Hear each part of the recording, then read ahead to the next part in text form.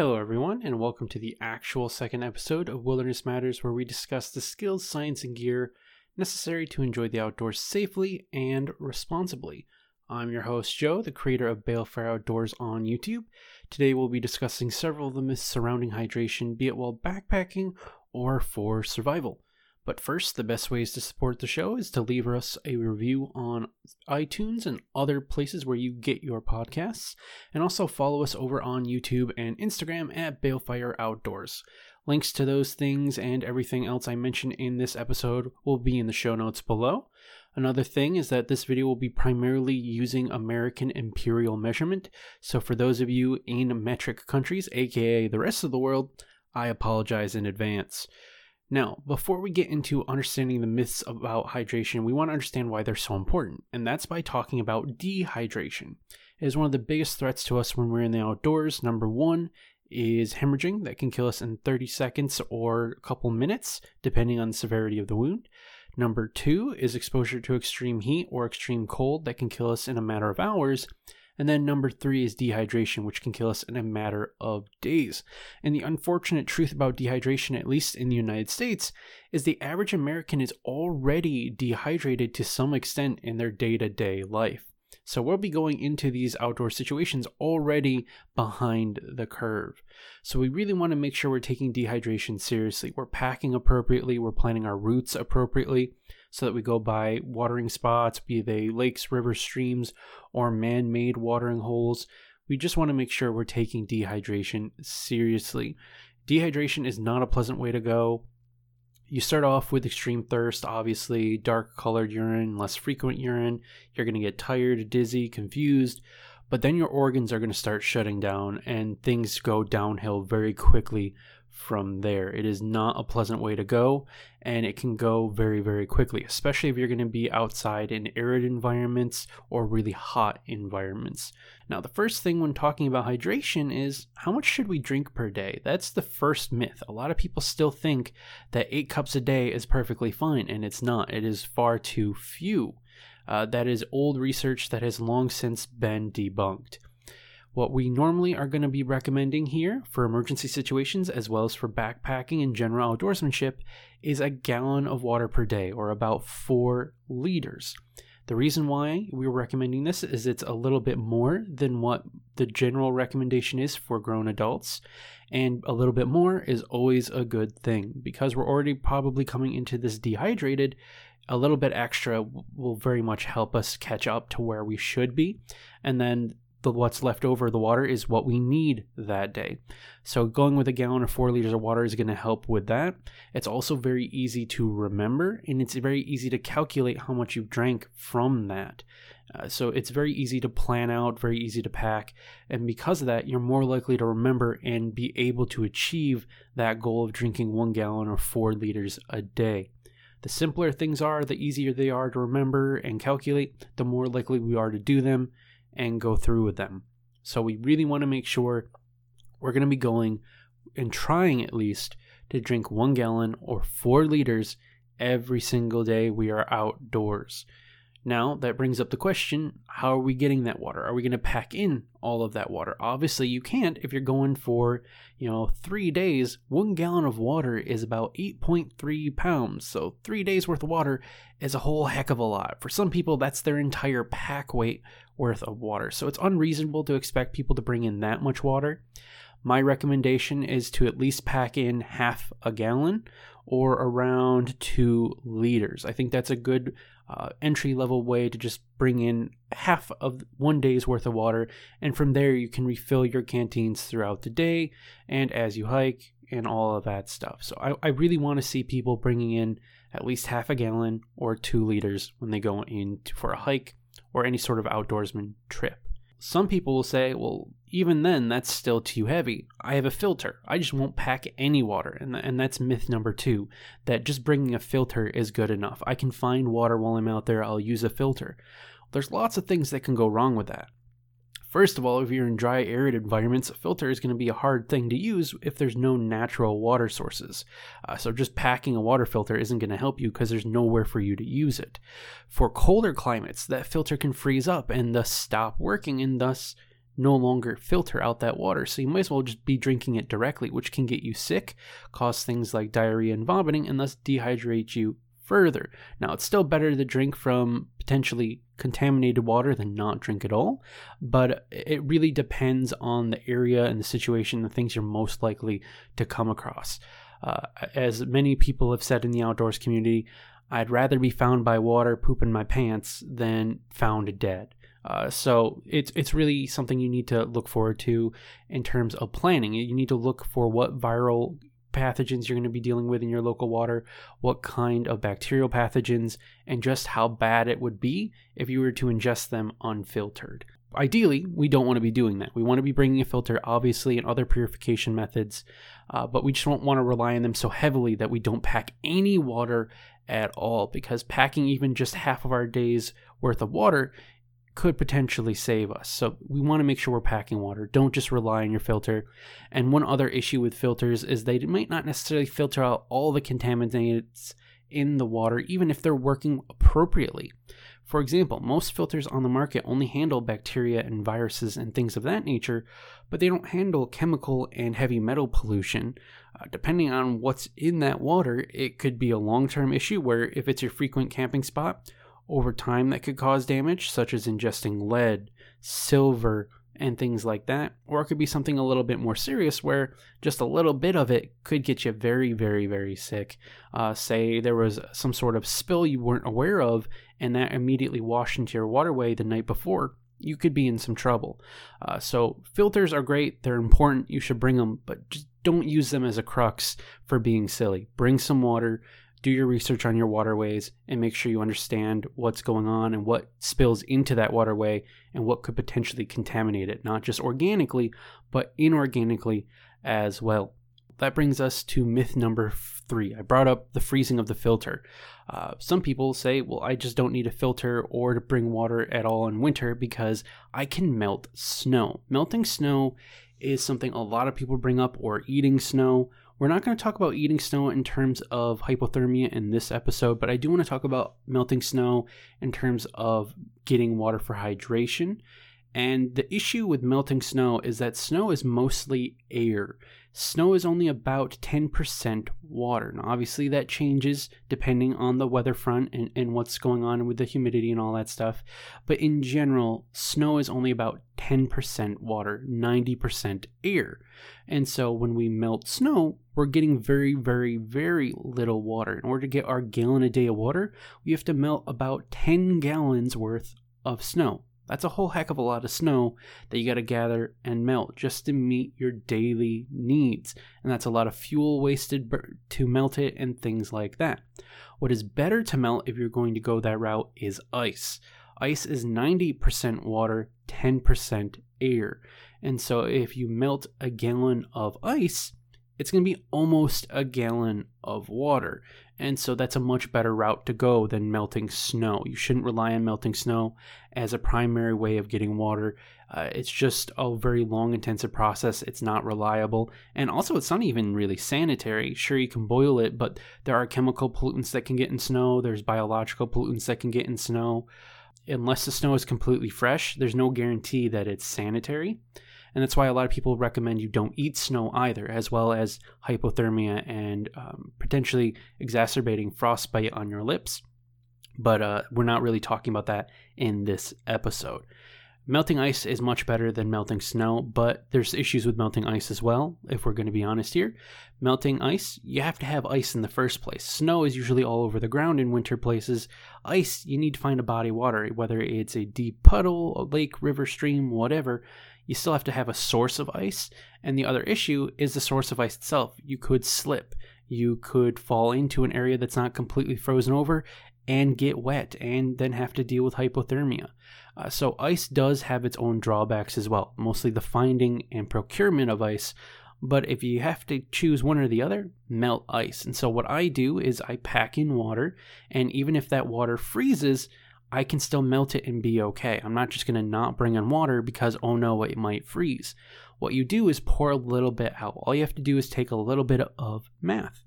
You go ahead, and for me, I take a gallon of water. I pour out 2 cups. That's about enough room to allow that water to expand as it becomes ice, and then I can thaw it out from there, or I can melt it from there, and my container hasn't burst because I allowed it room to grow when it froze, so it got bigger. So I planned for it to freeze, and thus I still have a good way to get water. Whereas if I didn't plan to get it freeze, and I brought just a full gallon of water, filled the container to the top, that could freeze and burst, and now I'm out of container I could use to get more water, and I'm just stuck with 1 gallon of ice I can go through and chip off and melt. I can only use that container once, whereas if I planned accordingly, I can reuse it again and again. So I would recommend bring your own water, even if it's going to freeze, because then you can heat it up and still get most of that water back. Again, ice is 90% water, whereas snow is only 10% water.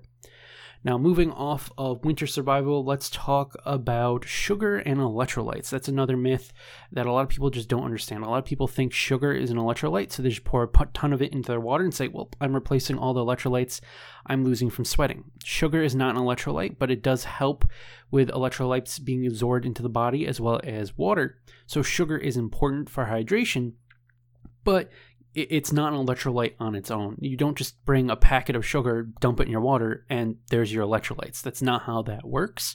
And the other issue with electrolytes a lot of people don't understand is where to get your electrolytes from. A lot of them, obviously, you'll get from food, but if you're going to be in a dehydrated state, you probably shouldn't be eating.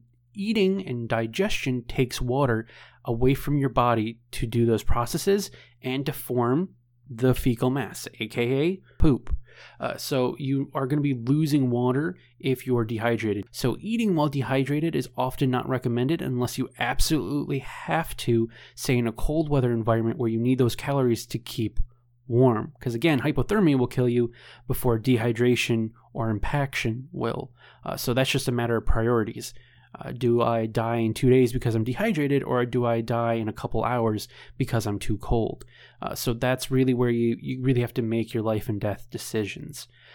So you want to understand that your electrolytes might not be able to come from your food, but you still need to replace them when you're dehydrated to help you stay hydrated, because that's what electrolytes help do, is help keep your body moving, keep your organs moving correctly, and also help with fluid transport. You can get your electrolytes from simple drink pouches. These will often, yes, have sugar, but that sugar is there to help, one, boost your mood and keep your blood sugars level, but also it helps with the electrolytes that are also in those drink pouches to transport fluid and to themselves be transported. What I have is a little bit more expensive. It's just Liquid IV. It's the hydration multiplier. It has sugar primarily, as well as the potassium and the sodium chloride, aka salt. So sodium and potassium are very important electrolytes in our body, as well as magnesium, to keep our heart and major organs healthy and ticking.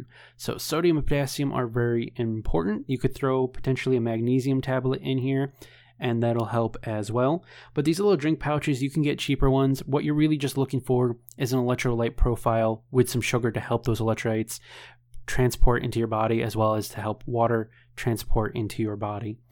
So it doesn't have to be something like Liquid IV or any of these more expensive, scientifically backed type drink pouches. Just find one that has those ingredients. You want salt, you want potassium, you want sugar, and ideally you would also have magnesium as well, and those will help you. You can add those to the water, and that way you're getting your electrolytes back into your body, but not draining your body of fluid by having to digest food. Again, when we're dehydrated, we want to try avoid eating the best we can unless we're in a cold weather environment. Now, when we talk about electrolytes and things like sport drink mixes and stuff, inevitably you're going to come up to the most cliche, memed, made fun of topic in the outdoors when it comes to hydration, and that is drinking your own urine. This myth has been around for a long time, and it's been perpetuated by people like Bear Grylls, who is a well-renowned and documented faker, as well as shows like Dual Survival, where people like Joseph Teddy, or Titi, however you want to pronounce it, drank his own urine, a little bit of it, for, as he said, a psychological edge and not hydration. People see this on TV. The TV tells them that these people are survival experts when they're really not. And then they believe that it's actually true. They're trusting them as an authority because the TV is saying that they are authorities. And then they believe that this will work. The problem is, it is everything you don't want to do when it comes to being dehydrated. Drinking urine is almost akin to drinking salt water, and it has very similar effects on your body. But there's still people in the outdoors community that'll treat it like it's drinking Gatorade because, yes, urine contains electrolytes. The thing is, urine is containing electrolytes your body's trying to shed. Toxins are toxins. It doesn't matter whether they're found naturally in your body or not. Something becomes toxic when it's in your body at too high of a level that causes damage. That includes electrolytes. If you have too much salt in your body, it can cause harm. If you have too much potassium or magnesium, it can cause harm, especially to your kidneys, which are already going to be under stress because of the dehydration. So we really want to not drink urine. It's like drinking salt water.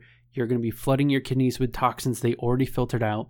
It's going to make dehydration worse. It's going to be also diminishing returns. You're replacing old water back into your body. So there's going to be less and less every time.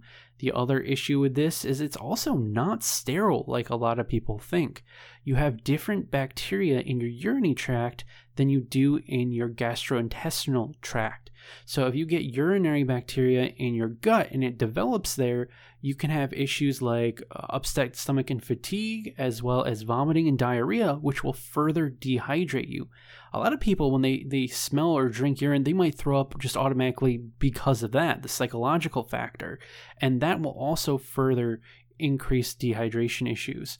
So just drinking urine is a bad idea overall. I wouldn't recommend it. I don't think anyone who knows anything about biology or actual survival and outdoorsmanship would recommend it. Please do not take these quote-unquote survival experts on TV as gospel truth. Go to people who are actually credentialed in science and have actually done true survival, not just stayed in a hotel behind the scenes. So it's really important that we get this across. Please do not drink urine. Now, that's not to say we can't turn urine into drinkable water. There is a way to do that. That is different than drinking water, aka urine, directly from your body, is to use it to create water. We can pull potable water or drinkable water out of our urine through something like a solar still. If you don't know what a solar still is, I will leave a link in the show notes to Mythbusters where Jamie did a nice demonstration of a solar still. Essentially, you are making a greenhouse effect, causing water to evaporate, dirty water or salt water, saline water, urine, and you're causing that to evaporate good, clean water, which will condense, fall into a container, and thus be drinkable, leaving all the bad stuff behind. What you can do with a solar still is urinate on a shamag or cotton cloth or something like that, put it into the solar still, have it evaporate, leaving all the bad stuff behind on the cloth, and then the potable water will dip into your container and you'll be able to drink it. Now, this still has issues like diminishing returns. It's going to be less and less water every time, but you can at least still drink it. It is drinkable water that won't have the nasty effects on your body like drinking straight urine would. You won't have the toxins, the salt, which will decrease hydration. It won't be as psychologically damaging, causing throwing up. It won't have the bacterial issues necessarily that'll cause dehydration through diarrhea and throwing up. It's just a better way to go. So if you're really bent on seeing if urine can help you survive situations, you would use a solar still. You would not drink it directly. So it is possible to turn urine into a usable source of water, but you definitely don't want to rely on it because, again, it's diminishing returns. It's going to be less and less every time. So to summarize, dehydration, it's just so important. It's one of the top threats when we're in the outdoors. You want to know how much to drink. My recommendation is at least a gallon a day or 4 liters a day for those of you in the rest of the world. Understand that most Americans are going into the outdoors already dehydrated, so you want to make sure to be prepared by not only packing correctly and planning your route correctly, but drinking water before you go on your excursion. Understand that a water filter is not a fix-all. Water filters are not always good enough. They could break, like if they freeze, or they could be useless if there's no water around. So you really want to pack at least some water when you go in with you, not just rely on your filtration and purification methods once you get out there for natural water bodies. You want to remember, snow is not a reliable source of water.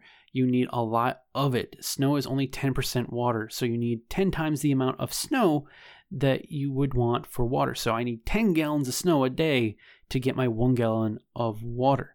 And then when it comes to sugar, sugar is not an electrolyte, but it can help other electrolytes with your body. It's better to get your electrolytes through drink pouches than to eat. And also, please just don't drink your own urine. I think it goes without saying, if you think about it for more than 5 seconds, you can quickly understand all the problems with drinking urine. It is not nature's Gatorade like some people pretend it is. It has a lot of toxins in it. It has bacteria in it that should not be in your gut. And it has a lot of salts that can further dehydrate you, as well as the psychological factor of causing vomiting, which could also dehydrate you. Now, in the next episode, we're going to be talking about some winter survival terms because a lot of people know them but don't understand them. Those are frostbite, hypothermia, and wind chill. Knowing the difference between these things and what they are can be a very important part behind planning your gear and understanding your limits when you're in the outdoors. So with that said, I hope you all stay wild, and I'll catch you in the next one.